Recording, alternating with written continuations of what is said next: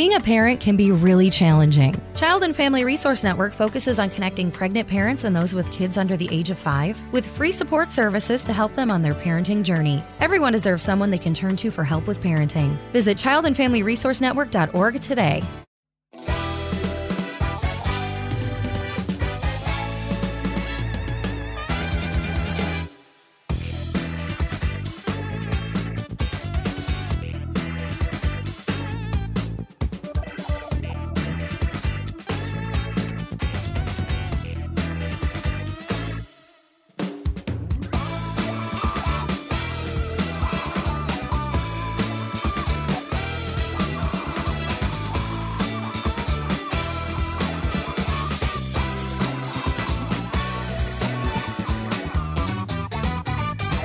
Hello, you are very welcome to this special bonus episode. This is a recording of the first live Fascinated show. Now, before we start, I want to tell you that I will be on tour in October with my show Garrod Less Travelled. You can check out garrodfarrelly.com for the dates we've added, and there will be some more added onto that as well. There's a new batch of Fascinated on the way. Woohoo! The first one will feature the fantastic Shelley Poole from the 90s band Alicia's Attic. I just enjoyed talking to her so much. If you don't know Alicia's Attic, well, you have about a week to check them out. Maybe it'll be 10 days. You know how I operate. I'm not always bang on. You can start your Alicia's Attic research with this little clip. Click my heels together 3 times. They sparked a little, but nothing happened. And the big bad wolf's still in my bed. And I feel, I sometimes think that you... This live episode was recorded at the Cork Comedy Festival last Saturday, and I was joined by one of my favourite guests so far, Lily Higgins, and also by former White House correspondent Gina London. So dim the lights and pretend you're with us. This is Fascinated, live from Cork.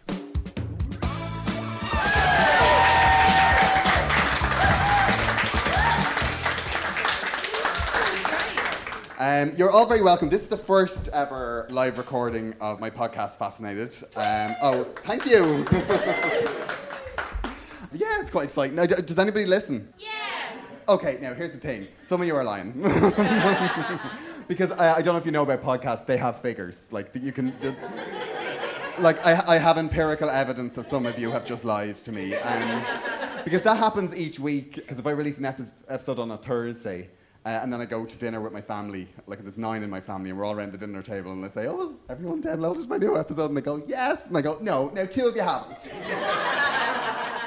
And you're supposed to be family. The thing about podcasting is, I think what it does for comedians is it gives them something to do. It feels like they've actually got something finished, because like we never finish anything as comedians. We're always like changing shows or forgetting bits, and we never have anything. It's not like writing a play where it's like it's finished and it's done. But with a podcast, you go, "Yes, I finished something." Yeah, how many people listen to your About 7, but that's not the point. That's not the point. What I love about it is, though, with Fascinated, I get to interview people that I genuinely am interested in. That's why it doesn't come out so often. And quite difficult to please. Now, I was very lucky. I couldn't have asked for 2 better guests for the first live show.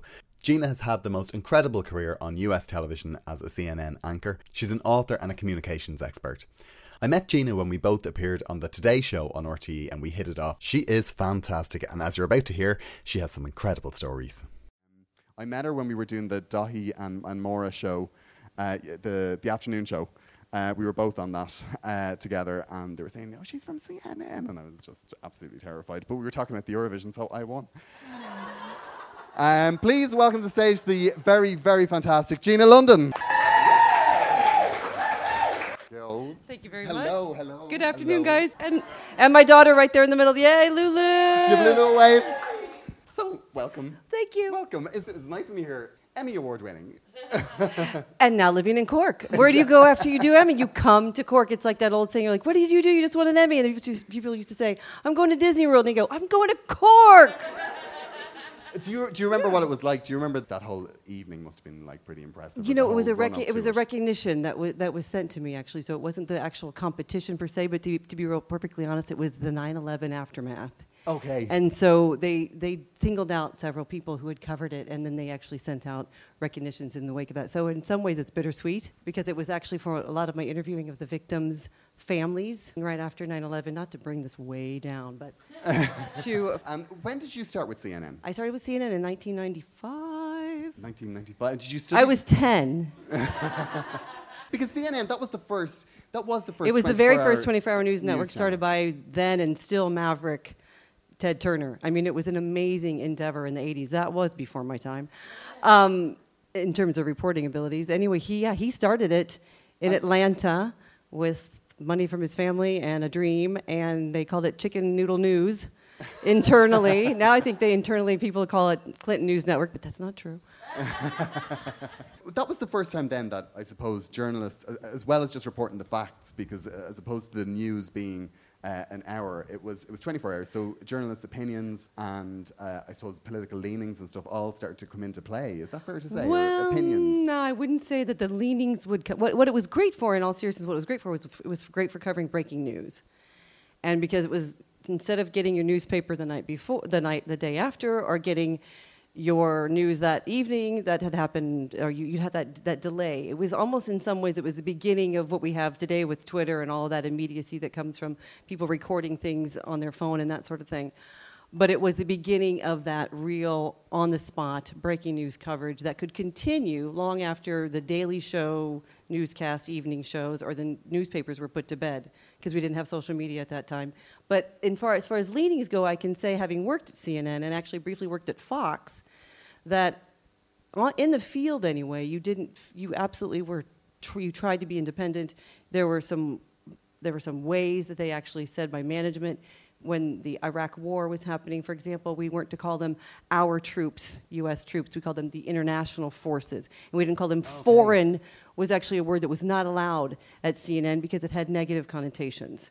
So for example, you'll hear things during the immigration discussion now with Syria and whatever. You'll hear it talked about different ways through the CNN lens, through the MSNBC lens, through the Sky lens, through the BBC lens now, and then through the Fox lens. So you can pick up little things about where their leanings are, but my experience was very neutral. My favourite thing about the 24-hour news that we have now is Sky. I always like to watch to see, if you can catch Kay Burley eating a salad. And the other way, someone spins the camera the wrong way and she's just like looking daggers with like perspex. Yeah, you have to be careful about those, but the camera's still being on you when you don't know that they are. And this did not, I swear to God, this is not my story, but a colleague of mine did have her microphone was still hot after she left the set and went to the bathroom. Now, it didn't go out on the broadcast, but it went out on the satellite. And even then, people could have access to the satellite, and so could have an audio version, like a podcast, like an early podcast of bodily functions. Not mine, though, I swear to God. It was a friend. But one of the things that you covered, we were just talking backstage, because my knowledge of American politics begins and ends with the West Wing. Okay. But you were actually you covered the Clinton. Yeah. So when administration. when Charlie Sheen's dad was the president of the United States, right? No, I did cover the. So your press secretary would have been Dee Dee Myers. Just aside, she was one of the people that developed the West Wing as well. She was the first, and then George Stephanopoulos after that, and there was a guy that actually ran the Clinton White House press corps named Jeff Eller, who he hired Dee Dee, he hired George Stephanopoulos, and actually he and I still train together. We were in Ghana last summer through the U.S. State Department working with each of their 60 spokespeople there in the Ghanaian government. So there's this real sort of legacy, and now here we are potentially looking at another Clinton White House. So what comes around goes around, apparently. Did you cover the election, the Clinton election? I didn't cover the Clinton election. The first cycle, I was actually working for the Democratic Party when he ran, and too much 90s information, but James Carville, who was the man who sort of made Clinton when he was running as the governor of Arkansas, and then Carville said, hey, we're going to make this guy, and we're going to keep all, and this is true, I remember sitting in the room when he said we had to keep the skirts in the closet on this one. Wow. And then he went on and Clinton was president, and then I moved from the Democratic Party to work for the local Fox News, the local station. And so local news is national news, and then we were covering Clinton, and then I ended up working for CNN first as a freelance writer and then as a full-time reporter. By the time that, during that second cycle then, that Clinton actually in the blue dress, that navy dress and the cigar and all of that came to light. And yeah, so I do have my daughter in the audience. But you know, sure I did very sanitized versions of this. Yeah, before. well, you know, I did actually. Speaking to children, though, I was the first person to read on air the Kenneth Starr report, and that the producers had found those most salacious paragraphs, and it was at 3:00 in the afternoon, in East Coast time, that came out. And I said to the executive producer, "Kids are coming home from school. Read it." Yeah, oh my God. People are Parents, ironing. get your kids out. The president has apparently been very naughty. Oh my God! So you to report at that 3:00 in the afternoon. Yep. Yeah. And News apparently has no PG rating sometimes. Yeah. God, and that must have gone all over America, was it? That was all over. That was network, was yeah. Oh yeah, that was network. That was sure, absolutely. Because the difference, I found this really strange when I was in America, that they have local news, which is really, really strange. Because local news, you look at it and you go, they say things like, a man has a firearm, and then you realize, that's around the corner. Yeah, exactly. It would be like if there was a Cove news station. And there's a Cove news station saying it's or a Fingless one, which is where I'm from. Well, which in fairness would be busy. That would be busy. We need to hire people.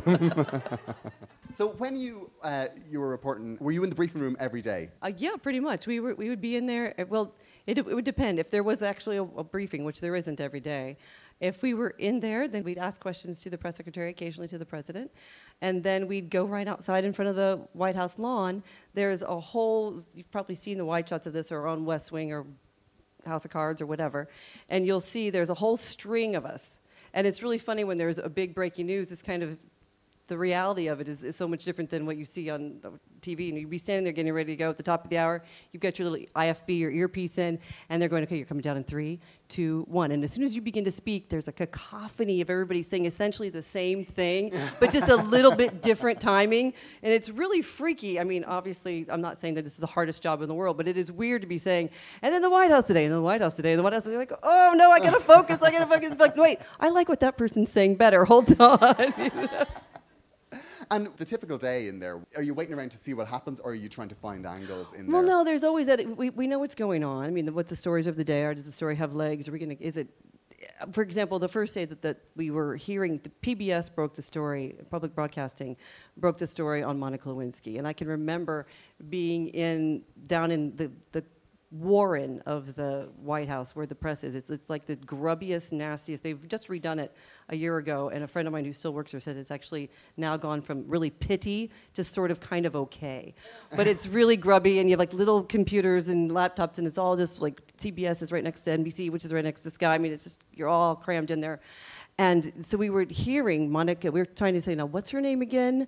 Monica Lewinsky. Okay, so we know we're going to go with that story. And then it continues to pick up. And I mean, it all feeds off of everybody else.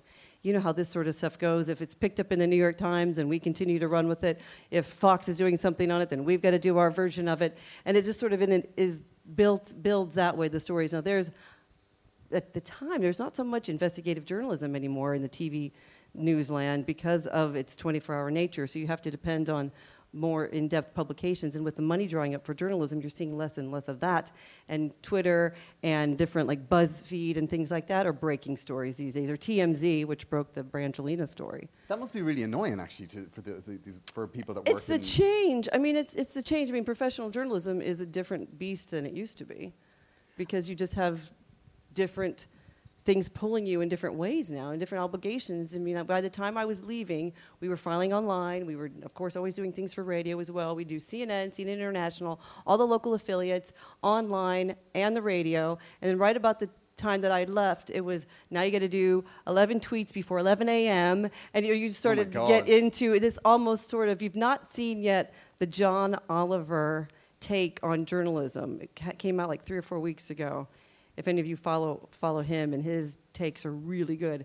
There's a great one where it's got this real tough journalist. She's really wanting to break this story about corruption in local government. And the newsroom meeting goes, no, there's a raccoon cat. There's a raccoon cat. Everyone's going to love this story. It's trending right now on Twitter. We got to follow that. And the guy's like, what about well, your day will come for that story. But right now it's the raccoon cat. And looking back at Monica Lewinsky, that was the time before 9/11 when things could be salacious. Yeah, nobody died in that one. I mean, just maybe someone's reputation. Yeah, but actually looking back on that, I was thinking about the Monica Lewinsky thing during the week. At the time, it was really like, oh, what a little tramp, like she has defiled the commander-in-chief. Whereas now it's changed. You kind of think, how did we end up thinking that? Like, she claims to be patient zero of internet shaming, bullying. Exactly, or the trolling or whatever. Yeah, and she had a nice piece. I think it was in Vanity Fair. Recently. And I think at the time, though, from my point of view, because I was doing some work with Freedom House, which is an NGO for journalists internationally at the time, and so I was going over to Romania a lot, working with independent journalists there while that was breaking. And it was funny, the difference between a lot of people in the United States were saying, how could the president actually abuse an intern, and the bimbo factor, and she was completely beneath him in terms of his station. It wasn't peer and affair. It was really, and it was in the Oval Office, so it was our taxpayer dollars going toward whatever he was doing there. Versus more of an international take on it that we were getting from my friends in Romania, for example, in France too, saying, oh, it is just an affair, it is personal life. It makes his personal life in the Oval Office. So it was different, the different views. And actually I did several takes with, I don't know which stations, it probably was RTE. I did several hits with Irish stations at the time during all of that, and they had the most fun talking with Irish journalists about the story. They were just, I mean, if there's... How do you spell Lewinsky? Will you write that down for us? No, they were really funny. They were having a great... I mean, they thought it was... They had... Yeah, it was. At the time, it was such a salacious story. Yeah, but I mean, I think you guys in general just have a lot more fun about things. I think we do have a lot of... I like it here. The entertainment factor of American politics. Like at the moment... Oh, like the circus we're providing for you now, thanks. It's weird. I did a show on Dublin Fringe last week, and every single day there were people from Washington, D.C. And they would say, well, we're getting out of Washington right now. And then they would say to me, because there's something going on, and we're like, there's something going on. Yeah, we know. We're not watching soaps anymore. We're watching that. Like, what do you think is going to be the outcome? Well, there? People ask me, because I do a lot of news analysis now on News Talk and on RT as well. And people, just neighbors too, often ask me, well, what in the world is going on there? And that's the sad thing, is that the whole world is watching this craziness. And I will actually be watching the first debate on Monday live, and then writing a little article for RTE. They've asked me to do that. And so we're all looking, but it's crazy, this whole, I think Brexit, actually, the unexpected vote that happened there, and people woke up that Friday morning going, whoa, this did not go the way the polls, we were not expecting the unexpected here. The same could happen in the States. And the polls are tightening and tightening, and this desire to have anti-establishment, although he's as establishment as you can possibly get. And he's lost more money than he's ever made. Well, and because he inherited so much money. That's the exactly. thing. I mean, if you would take that and spin that out to, was he really a successful businessman? No, the answer is no. But he speaks that American dream speak that so many disenfranchised people feel, that are the ones of the conspiracy-minded folks and the paranoia-minded folks, and it appeals to them. And unfortunately, the opposite person that's up in the major parties, unfortunately President Clinton's wife has that unlikability factor that doesn't make her what you would think would be the runaway win in this election. So it's really appalling. And it's funny though too, because like you were saying, friends are saying, what's happening? And I had said actually to my daughter, when it was looking like that Trump was going to become the candidate, I had said to Lulu, if he wins, we are never going back to the United States. That is it. And fast forward, our whole family's been planning for years to go to Hawaii this Christmas, and so we are actually doing that. But she said to me, wait a minute, is Hawaii in the United States? Because I thought you said we weren't going to go back. Oh, well, we'll make an exception for Hawaii. I love watching Trump speak, though, because I think his speeches are like a comic doing a really hard gig. Like the stuff where there's claps and he goes, oh yeah, I'll do more of that. So you want the bigotry stuff? Yeah. Oh no, yeah, I'll throw that in. Yeah. It's true. How do you think the debates are going to go? I mean, because it's going to like this is people are saying this will be the decider. Like this Yeah, well, first and that debate. typically is that you'll see that first debate, and then you'll get the media will spin out on how it went, and the polls will say what's happened in it.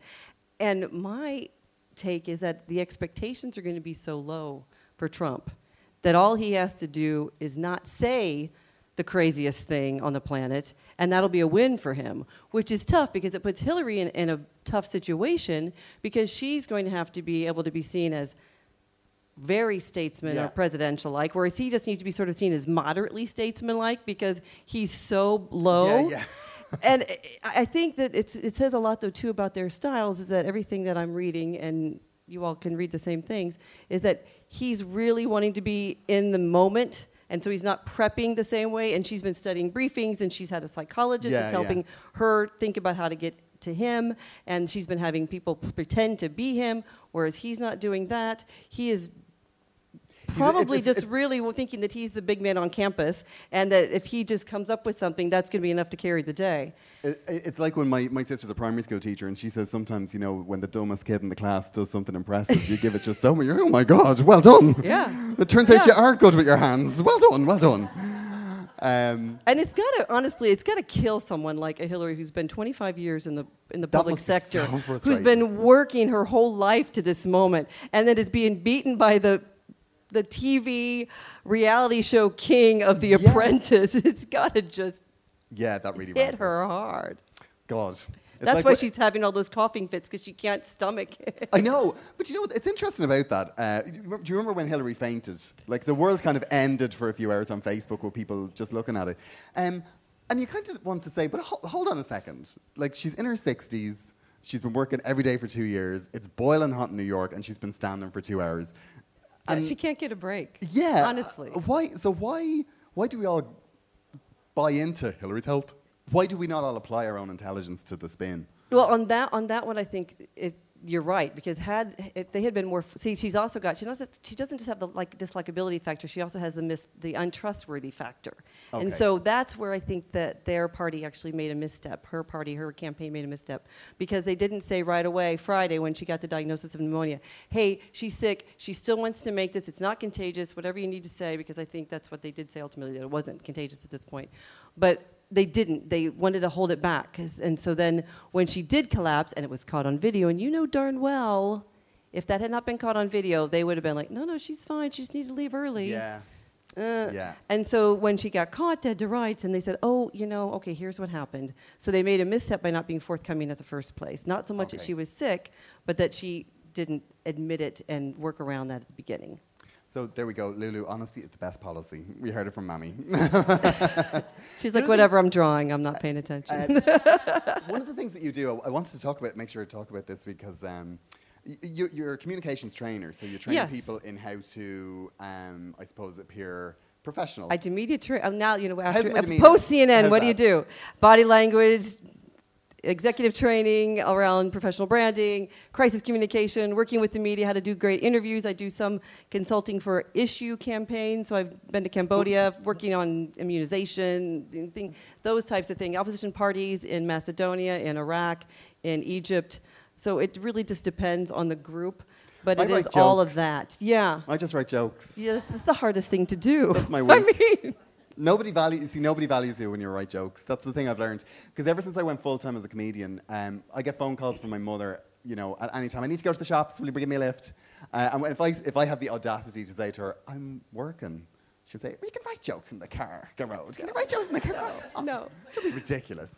But we really appreciate you people that are speakers, because that's one of the hardest things that they'll say is, well, how do I be funny? Like, don't say a joke. I can't tell a joke. I will never get to that punchline. I'll go all over, and then as I'm talking, I'll forget what the punchline is. I mean, even when we were going to come to this, and I said it was for the Comedy Fest, Lou said, well, can you be funny? No, I can't. So it's brutal. Very impressive. We were absolutely brutal It's when we were talking to her. But one of the things that was interesting was when you were in Egypt, you were doing some training of women, I suppose, that wanted to run for election and local council and stuff like that. But you were essentially, I had my life threatened by the chased out of Egyptian Egypt, government. In basically. fact, and it's true. In 2006, right after I'd left CNN, I was the first resident country director for the International Republican Institute, which is one of the big pro-democracy NGOs in the U.S.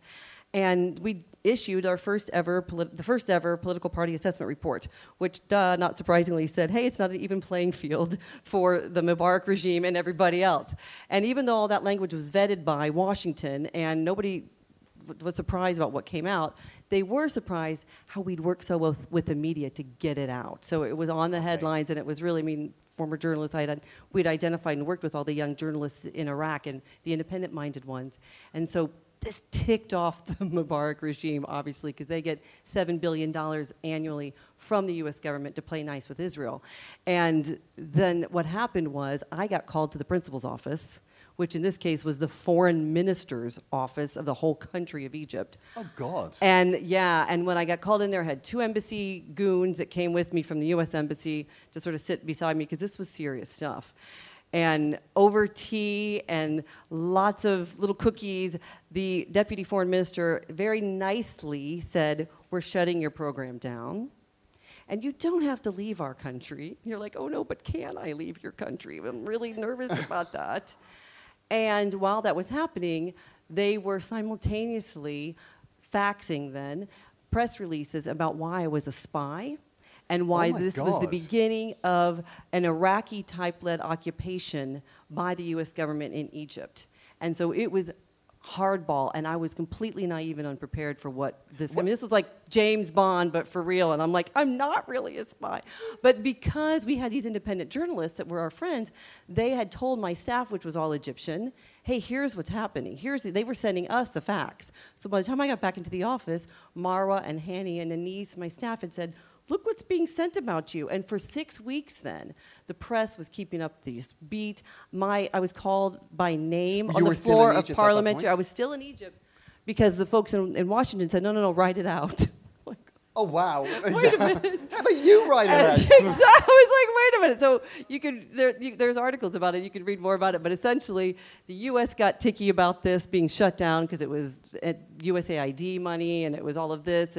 And so representatives in Congress said, well, let's slash some of that $7 billion worth of aid. Well, that didn't make them happier in Egypt either. And I'm in the middle going, wait, I'm in Egypt here.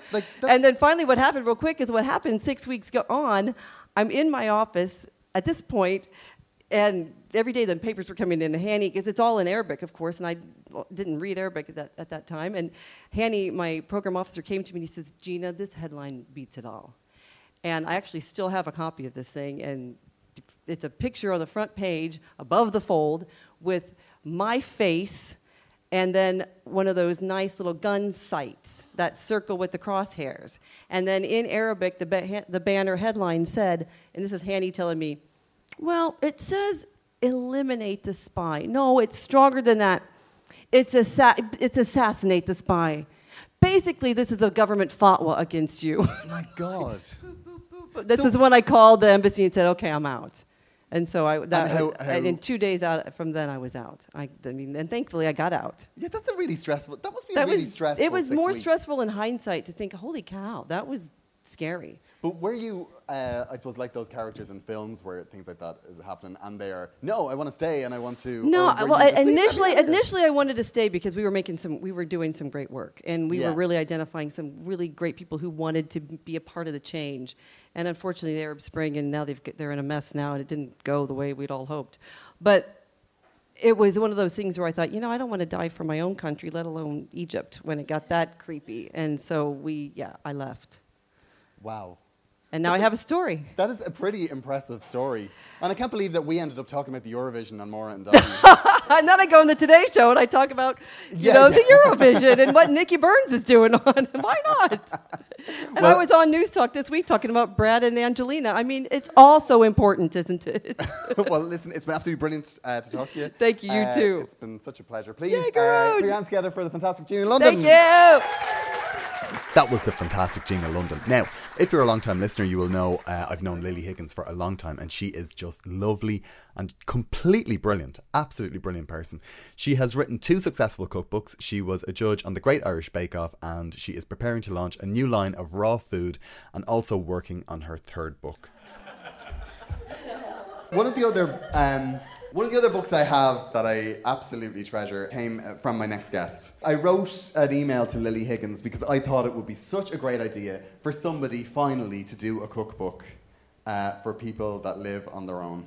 And I thought, Lily, that'd be perfect. And she emailed me back and she was just like, how about I manage my own career? She emailed me back and she said, there is a great book. It's by Delia Smith. And I bought it. And I don't know if anyone knows this book. It's called One is Fun.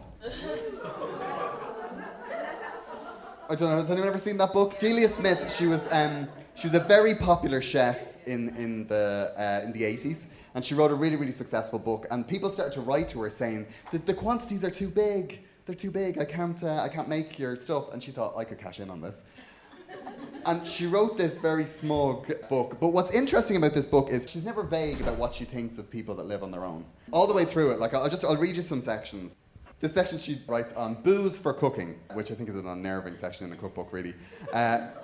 Dry sherry is also a very good friend to the solo cook. Both for use in recipes and to sip while you await the conclusion. Have you ever heard a more grim sentence in your life? The conclusion, I think that's Delia Smith for The Rapture. But I think the saddest thing, like in a spectacular middle finger to anyone that would buy this book, she dedicated it to her husband. Like, thank you to my wonderful husband. And then special thanks, this is really sad, to Mary Cox for her invaluable help in testing all the recipes. Poor Mary Cox. What happened to Mary Cox? She probably was eaten by her cats, God love her. This was our first go at a live show, and the first time is never perfect. So there was a slight mic issue. So it does sound like this next interview with Lily was actually recorded at a different show, but it was just a mic problem. Lily's interview was recorded from a mic in a different position, so it makes it sound like the audience was much rowdier for her. But she doesn't attract a rough crowd, it was just that the mic was closer to them. So there you go, enough of the tech talk, so back to the show.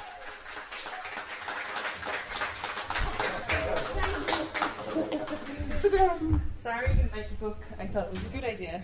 Yeah, I made a few of them. But they were a little bit, it was all things like baking cakes in a cup. Have you seen that book, Mug Cakes? Yeah, we microwave them, I think. And you can actually buy a sachet. It's Dr. Utker or something. Oh. And you just add water. You don't even need an egg. You just add water, mix it in a mug, microwave it. Yeah. What I do if I'm ever cooking on my own is, which I love doing, is make huge batches of things and then just say, I'm just going to freeze it, and then just sit down and just eat it all. Yeah. Like just say, you could freeze portions, you don't have to eat 8 muffins, you don't have to make all these, you could freeze them, you could give them to friends, you could, but you can. Stuff. Yeah. Just sit down, just think about your problems, that's what I do. Yeah. Just sit down, you don't have to take them out the tray. People say ice them, no, don't say it. Just sit there crying. But I actually interviewed you, I'm actually a bit mortified, because I interviewed you, was it April? Yeah, it was a few months ago. It was probably April. My hair's longer. Yeah, it's lovely. It really is lovely. You had it tied up. Yeah, and I can't remember, yeah. Oh, time changes. You were wearing glue. I know. But I actually, that was 4 episodes ago. I'm so lazy when it comes to podcasts. There are other podcasts that would have done about 16 episodes in that time, but I was like, just 4. No, and you need to feel it, don't you? You need to feel like you want to do them, otherwise it would be kind of forced. Yeah, exactly. So, yeah. Thank you. We're putting up your creativity. Thank you, Lily. Thank you. But I listened back to it this morning because I didn't want to cover the same ground, and I couldn't believe how aggressive you were about the cow. So, do you use cow? So it's cacao. Sorry, cacao. Yeah, and he kept saying cow, but I was just talking about raw food and I was talking about raw cacao, and he kept saying, I asked in a shop for cow. And they didn't know what I was talking about. They genuinely did look at me like. I know I do have that, like, I think when you have a Northside Dublin accent, you do have that, like, kind of underprivileged, it's like, cow, go in there and get yourself a Snickers. That'll do, yeah. Yeah, but I think some of the words I say are, you know, I hear my kids repeating the way I say words, and I just think, like, what are you saying? Why are you saying it like that? You know, and then they think, that's the way you say things, so you actually don't know to hear. I know, yeah. Oh, God, Sound like a baby. When I listened to yours, I thought, like, my voice sounds like a baby. Oh, no, you sound great. You could do a voiceover. Doesn't she have a velvety voice? Velvet voice. I've seen she has an unbelievable voice. I know, I've yeah, seen it's really talking impressive. it, yeah. I can't, that's the sad thing when I listen back to this, because I always think, you know, when you're listening to your own voice, you're just like, oh my God, what is that? And I always think I sound like a camp tuba. That's what I used to say. And I remember when I was doing a voiceover demo, I was just like, just not camp tuba. And she's like, oh, you have a lot of problems. So what have you been up to? Since April. Since April, yeah. I know Yeah, some, that like, has been- so you did get I did get married, yes. married? You nearly forgot, didn't you? Yeah, I did totally Yeah, you forget. just- Yeah, I did totally forget. A month ago, but I'd say it's like the most disruptive thing. So it was so disruptive. Yeah, I liked don't do it. Don't do it. Yeah, it was crazy because we were talking about, you know, we just want something small and just have friends and family and blah, blah, blah. And of course, sometimes that balloons out massively then, you know. I just wanted a big dinner, basically. So we'd all sit around and have a big dinner and, like, you know, have an excuse to buy loads of wine, you know.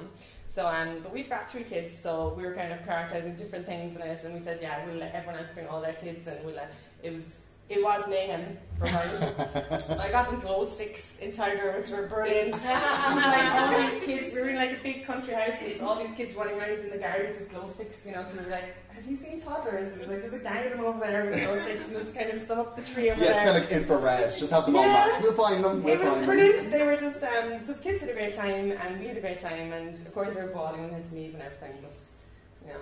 Well, they're reality. it's because gay marriage came in last year, and my mum ever since has been saying, so when do you get married? The pressure. Yeah, I know, and I have to keep reminding her that, like, it's not compulsory. Yeah, exactly. I think that's most people under pressure. She's not hearing that at all. She's like, we voted for that. I didn't even believe it, half of us, but we voted for it because we thought we'd get a day out. They want a day out, yeah. I think that put a lot of people under pressure, didn't it? Yeah, it really did, because I think what happened was people... Commit or, you know. Yeah, I mean, it was... Yeah. Couples had to go, are we getting married? If we're not getting married, why?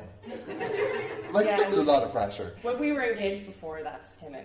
Yeah. So it didn't affect us. We were engaged 3 years ago or something. Yeah. Is it all... I was just wondering about the people who did the food for your wedding, because that must be so much pressure to do a chef. No, you see, luckily I will eat anything. Yeah. So I'm good that way.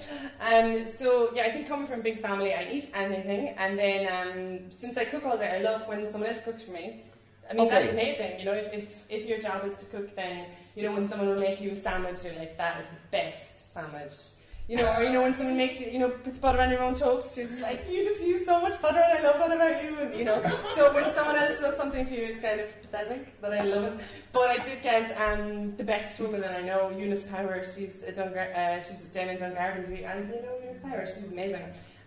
So she's like a really cool lady, and she did a pop-up dinner here in Idaho Cafe like maybe a few years ago of all Middle Eastern food, which is my favourite if you want to ever cook for me. So that's all my favourite stuff. So she did a pop-up dinner, and it was all huge platters of food to share and everything. So she did that for the wedding. I just straight away emailed her and said, you know, Oh, wow. we're getting married in 3 months. We'd love you there. And you just throw together a couple of platters on your way. Yeah, so it was cool. So it was like everyone's passing around stuff, and then you know she sort of barbecued stuff outside, so it was like loads of smoke and everything, and everyone ate loads, you know. So it was like absolutely gorgeous food. Yeah, it's That's cool. really nice. I must do a blog post about that because I have loads of photographs. The photographer, I was like, just get the food. You know, she said, what are the key shots you want? That's you a know? typical foodie person is like, take Yeah, pictures of the food. I just for said the- take, you know, pictures of food and kind of atmosphere and the flowers and the food. Don't forget the table when the food is on the table. So she's like, okay. So like half the photographs are like of platters of food and stuff, which is what I wanted to get. Oh, lovely. So an album. A separate album for Lily, just the food. One of the things I wanted to ask you about, because you were a judge on the Bake Off. Yeah. And have you seen what's happening with the Bake Off in the UK at the moment? No. No. No, well, I do know what's happening there. Yeah. I haven't watched it. Oh yeah. Well, what Yeah. they've sold Bake Off. Yeah, they're to just tearing Channel it 4. apart. Yeah, they're just ripping it apart. Tearing apart, yeah. They rip the heart out. You've heard of Frozen, that? yeah. They've sold it to Channel 4, but Mary Berry's not going, Mel and Sue's not Yeah, yeah. going. So what is this, you know? It's Paul Hollywood in a big tent. Yeah, which I would say loads of women would love. Yeah. I mean, loads of women have been crying out for that exact show for Absolutely years. perfect.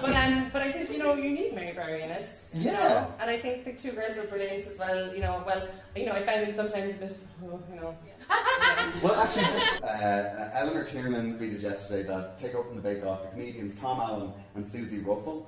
If you don't know either of them, you should Google them straight away and listen to their podcast, Like Minded Friends, and you will see that they are exactly the people that should be replacing Mel and Sue. energy and Yeah. pressure.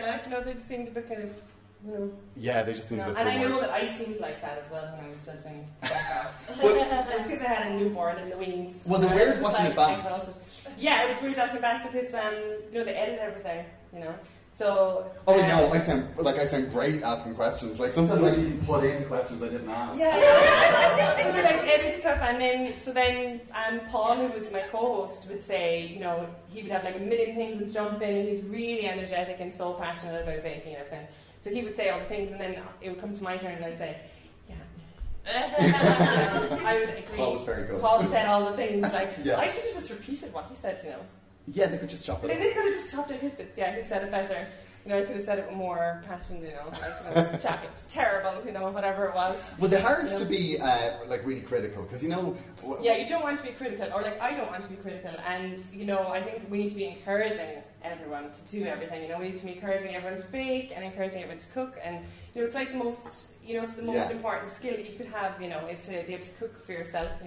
I think it's so important. To be in charge of what you're putting into your body is really, really important, because it fuels everything. So I think even my kids, I want them to be able to even just put peanut butter on bread if they can't do that when they're 3. Oh my God. You're They just need to be able to do on that, So otherwise I'd be standing there all day, fixing things for them. Yeah. It's a bit of To be independence, self-sufficient. Yeah. And I think with kids as well, if you teach them how to do things, they're, much more likely to eat it, Yeah. So, people always say, they can't get kids to eat vegetables and everything, but, if you get them involved in it, they will do it. You should see them breaking up mushrooms in their hands and stuff. So I'm like, oh, slicing, we're saying slicing. They just tear. So they just we have some funny dinners at home, based on what they think would be good with this or that. But it's grand. I remember doing it when I was small as well. Being able to experiment and I just make colour meat everything. My husband was home and saying to him, the lads made you this out of a ball of grey pastry, you're going to love it. Coming home, it's yeah. And they were mauling it for 2 hours. Yeah, exactly. Toddlers, stop a tantrum. That's really good. Just get them to just make stuff and it's oh, Daddy's going to love it. I won't taste it because Daddy will love it. Eat the whole lot in one sitting. He's so happy. When I finished work, I decided the thing for you to do to fill your time. I decided to bake a cake a week, so I was doing that. I know it's not lovely, isn't it? It is lovely. Yeah. Just did a cholesterol test on Friday, 6.18. I'm absolutely one step from a heart attack. So what should you use instead of butter? This is just a really elaborate way for me to go, help me. Yeah, butter. I think butter is brilliant, and we I don't think saturated fat is as bad as people thought it was. People are going back to whatever your grandmother ate, you should eat. But she would have eaten a sliver of tea brack, whereas we're a block of tea brack and loads of butter and So I suppose it's just we have such abundance. Whereas we can have the same food our grandmothers ate, but we just eat way more of it. That seems to be my thing. I got the Lean 15 books. The Joe Wicks. Oh yeah. So it's an excuse to have it next to the bed. I'm just thinking. But he's gorgeous. Oh, the cover of the I mean, I heard the book isn't I heard the recipes are not great. But no, you know what? It's actually really good because they're very basic, very simple. 5 ingredients. I think they're good recipes for busy people. When you're trying to stay healthy, but you don't want to keep resorting to pasta and stuff. So I think they're very good like that. Oh right. So yeah. We're getting married. No, but I think they're good, and they're good for people who people who are into fitness but are kind of nervous about people are nervous in the kitchen, Oh yeah. My little sister was saying, she's 18 and she was saying, I'm going to cook for everyone on Friday night, As in, like, you know, my parents and her friends were coming over. And I was saying, what are you going to cook? And she was like, I don't know. And she had loads of books in her room, like, with the stickies on everything. And I was saying, just make some, you know, make whatever you want. Like, just, you know, she's in a panic, you know, she had to, like, be driven to the shop to get the ingredients. And, you know, and my mother was like, Aggie's cooking, you know, Aggie's cooking. And I was like, I know, you know, like, the poor thing. So I think you just need to do it and not think about it and don't worry about it and don't panic about it and just, you know. I always worry about the implication of what you're eating, like, for your health. Because I think their cookery books, they're divided into, I think, there's 2 categories. Don't get cancer. Like those books, and then the other category is have a heart attack. Yeah, I know. You just treat yourself. Yeah, exactly. Treat yourself books. Yeah. I love those books. Yeah. And when you go to the gym as well, you think you're being healthy, but the stuff that they tell you to eat, you're kind of going, it's boring. You have to like boil up 10 chicken breasts, they last you all day. Yeah, and have a high-fat diet. Yeah. Well, high-fat diet is kind of fun, but then, you know, you can get kind of confused then and do the high-fat and then also sort of, you know, slip into low-carb afternoons. You know, I have high-carb afternoons, you know, I have a high-fat breakfast and then I sort of slip back into my carby ways. Like, if you're going high-fat, you can't do high-carb as well. You know, it just doesn't work because I did it for a while. But that's an ideal life. It's like a pile of bacon in the morning and cake in the afternoon. Exactly. So that's not the right way to do it. Like, and then you go in and give out, my arms look ridiculous. Yeah, so it's very confusing. And I think loads of cookbooks nowadays are lifestyle books, you know. Yeah. So, you know, you're flicking through and you think you want like cook and it's just like someone sitting in a meadow, you know. It's like, you know, there's like a picnic basket next to her and she's just like, no, and it's like, there's no food in the picture, first of all, you know, and it's not actually teaching me anything. I need things to use, I need to actually use it, you know, so there are loads of cookbooks out there that are lifestyle and, you know, they're so aspirational as well. You just, you know, you look through and you just go, oh, you know. Yeah, Sophie Dahl has a cookbook that's quite like that. I wish I had a kitchen, and I wish I had marble countertops, and I wish I had, her kitchen's beautiful, But they just rent those kitchens to do those shows, and they just I know, that's so annoying. But when you did Fancy Vittles with Maeve on RT, that was genuinely your kitchen. Yeah, that was our kitchen at the time. Yeah, it was absolutely amazing. That was like a little rented cottage in Cuskillian Cove. It's gorgeous, you know, we had to move out then, we had our second little boy, because there just wasn't enough room and stuff. But it was a beautiful cottage, and we just the morning that we started filming, we just went to the local woods and just like, you know, took loads of stuff. Like I was doing set design, which basically meant Maeve and I was like, oh, this place looks wrecked today. Yeah, it does actually. So then I just went to like pick loads of ferns and stuff, and we just did it up and stuck doilies everywhere and stuff. But it was cool because we just did whatever we wanted for that. You know? It was brilliant. Yeah, I remember when that was when I found out Maeve said that it wasn't coming back. I remember thinking, oh dear, that bodes really badly for me. Because it was such a brilliant show. Like, it was just... Well, apparently RTÉ were looking to commission a really similar type show to Fancy Vittles, which, you know, to me is... With the Shogas. I bet you with the Shogas, was it? Them again. Yeah. Their hair is just so shiny. I don't know, Yeah, so they wanted to commission something very like it. Yeah, that's how they were sort of pitching it, was like, you know, if anyone has something similar to that. Our national broadcaster, ladies and gentlemen. We could recommission Fancy Vittles. It's kind of a risk, like, isn't it, to do something new? It's a risk for them, you know, and it might be like 2 years later then they realise, oh, that was really good. They watched it on YouTube and they thought, oh, but like, luckily, anyway, we've all moved on. We've all moved on, yes. I'm still taking it quite badly.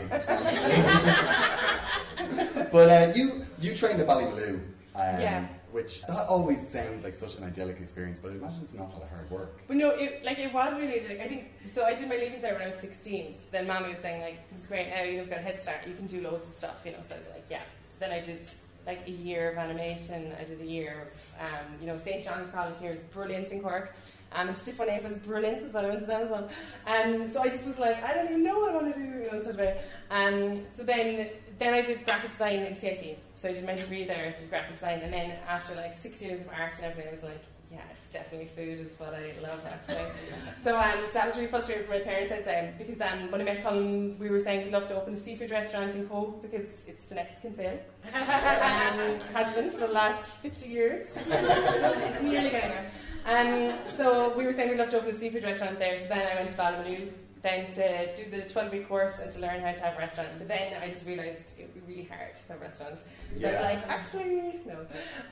So then I just loved the food styling element of it there, you know. And it's really good, like, because they teach you all the basics, like the very, very first day you make soup, you know, you have to chop all the vegetables really small, and it's just a brilliant, like, grounding, and it just gives you, you know, if you love food, then, you know, fine, you can do whatever you want, but then it just gives you the confidence to sort of, you know, so I started the blog then after that, because I was thinking, like, you know. And then you did that, it was the book came directly from the blog. Yeah, exactly. So I started doing, like, pop-up suppers and stuff in Dublin, because Rady and Maeve, my other two sisters, were living in Dublin, and they lived in a big old church, you know. You were there, loads of times. I was actually went to those pop-up suppers. Have you ever been to a pop-up supper? It's one of the most incredible experiences. Like, just from my point of view, it was somebody is opening a restaurant in their house for a night. I thought, that sounds absolutely amazing. But my boyfriend, he's completely the opposite, like, because he works in science and he's really ground. He was like, well, I'm sure the HSE will have something to say about it. Did they wash their hands? Did they wash their hands? Yeah, thank God we were like to the HSE. They didn't, but the girls always said that to me. They were always like, but like, what about insurance? And I was like, just do it. Let there's like 50 people coming in an hour, so just relax.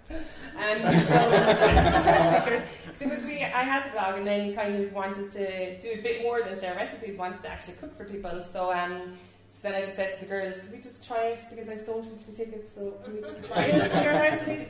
So so just got all my sisters to sort of waitress it and just cooked all the stuff, and we get stuff in the English market, drive up and do dinner for people. And we ended up doing them on once a month, but on like Fridays and Saturdays. And then, since it was in no church, we called it Loaves and Fishes. And we had like the first supper, and then we had the last supper then just before I had my husband Liam. And it could be resurrected at any stage, but I don't know. We were actually planning on doing some sort of supper for Syrian, like a supper for Syria before Christmas, so I'll keep you updated. I'll back to you all. You have a mailing list, don't you? No. Oh, don't you know? On your website? I'll put it on my website. website. Okay, yeah. I know, because the mailing list is a big commitment, isn't it, you know? Well, that's the thing, mailing lists. I thought I had a mailing list. And I sent an email about the show I was doing in Dublin Fringe, and I sent it to everybody that was on the mailing list. And I thought I had 25 people on my mailing list. But it turns out there was about 1,500. So I was like, okay, there's been an upswing. Will you put about 19 on your mailing list? Well, I sent it, and most of them are bots. And then Google banned me from my Gmail account because I was sending spam to people. And I was getting angry. Like, I think something had subscribed loads of people that had no interest whatsoever in me and had subscribed them to my mailing list. So I was getting really angry email messages. I don't want to know about your bloody show. And then it would be account executive, Minnesota. You know. But did they show up? No, not even flowers, Lily. Not even flowers. So I'm starting, but I need to just be more, you know, I'm not as committed to all my social media things as I should be. Yeah, but it's hard. It's hard. It's like another job, you know. Because my sister was saying you need to go on Snapchat, and I was saying that's like a whole other job then. It is. You know, The happy pair are unbelievable. Yeah, but there's two of them I keep saying to people. They do that. Follow the happy pair on Instagram. Yeah. It's where they're vegan foodies and they have books and stuff, but 90% of the posts are them doing handstands in their underpants on the beach. But I will say as well, I mean, one of them had a new baby the other day. Oh wow! Yeah, and then it was like 3 days later he's back to work. He's amazing. You know? How does he do it? Yeah, how does he do it? Being a father and so I will say. And he got his figure back so fast. Yeah, like he's doing those handstands. Amazing. So it is kind of different for women and men still. Yeah, it is. I would say. Yeah. So, you know, every now and again I'm just like, oh my god, I have to focus, and then every now and again there's like, you know, 3 kids there just being like, we're hungry, you know, so it's kind of a you know, balance, a very fine balance. I do have a little bit of latent aggression towards Happy Pair because I made their vegan truffles and I choked on a goji berry. What a good way to go. Yeah, they are. Like, damn you, Happy Pair. So delicious. But before I let you go, because we're nearly done, if you had to pick one cookbook, like if there was just one that you could have, what one would it be? Well, obviously, apart from my own 2 cookbooks. Yeah, but that would be mine. Yeah, whatever. That would be mine, yeah. Yeah, The hardest my act own one, the hardest two. I love the hardest one. It would be probably the Ballymena, the big silver one. I Oh, bought for right. people for, engagement presents and, birthdays, and like I do buy for people a lot, like the big silver one, because it's kind of everything in it. It's kind of, so it's not like you wouldn't get any sort of crazy recipes if you're looking for this and that or anything. But you would get, like if someone gifts you a leg of lamb, what do you do? Like, you just go, So I think for things which I have been gifted. Have you been gifted a leg of lamb? And I've been I given, would like, be so good if somebody gave me a leg of lamb. I was like, really? Like, Amazon literally, you can get a leg of lamb. Yeah. Or I think these PR companies look for your address and they're like, we want to send you a present or something, and then it's a big bag, it's a ham, I remember that was like the most horrific post, was like, children, ham, So it's when there's ice packs around it and stuff, you need to start panicking. But yeah, I think the Ballymena silver book is really, really good to buy, and there's kind of everything in it. But yeah, it's kind of a good all-rounder. Like, that's the type of book that you want, isn't it? I do. I like Nigella Lawson as well. Like, I love. Oh my god. Yeah, but I always find it's so much writing before you get to the. Yeah, but also the recipes are so tiny. Like, some of the recipes are like really small and simple. Like, she would say things like, make toast, put avocado on it, luxuriating deliciousness. Yeah. Absolutely, we all know we've told me to do that But before. it's good, she tumbles things. Her verbs are good, aren't they? Yeah, they're really, really good. Marry the blah blah blah. Yeah. So I like her. She does something about pebbles. There was a verb that was kind of pebbly. Oh, that was like putting butter and flour in the food processor to like pebbles on a beach. Yes, that's what it was. We're making mince pies. Is that mince pies? Yeah, I think so. It was the one where she was like in her kitchen and she's wearing like a leather coat and like. Are you warm, Nigella? Are you warm? Well, listen, it's been lovely to speak to you. Thank you so much for being a guest. It's been lovely. Thank you very much. Thank you.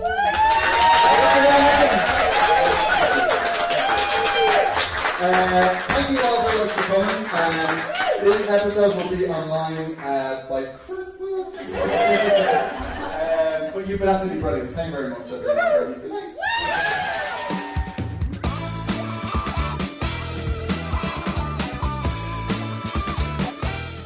Gina London and Lily Higgins there. What a pleasure it was to talk to both of them. I think we all had a lovely afternoon.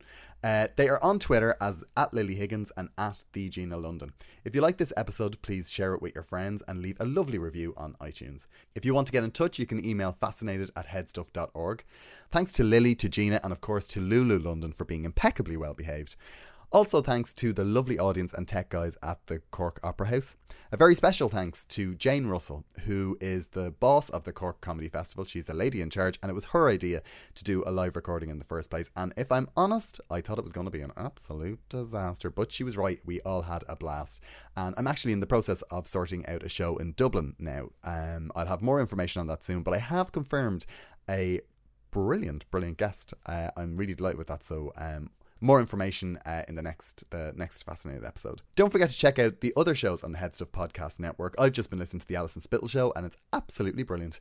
They also have a new one which just dropped this week called Reviewables, so make sure and have a little listen. As usual, I'll be hosting the Head Stuff Lecture Series, and we will have another show on the 5th of October, and there's a great lineup of lectures there, so check it out. And it's always worth having a look at the early bird tickets for that because it does sell out. Right, so that's it for me. There'll be a new episode very soon. Thank you for listening.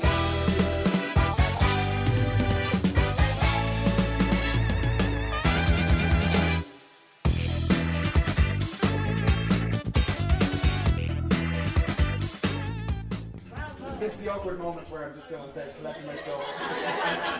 It's not that I don't trust you, but that is my laptop. This podcast is part of the Head Stuff Podcast Network. What's the room again? 1240, down at the end.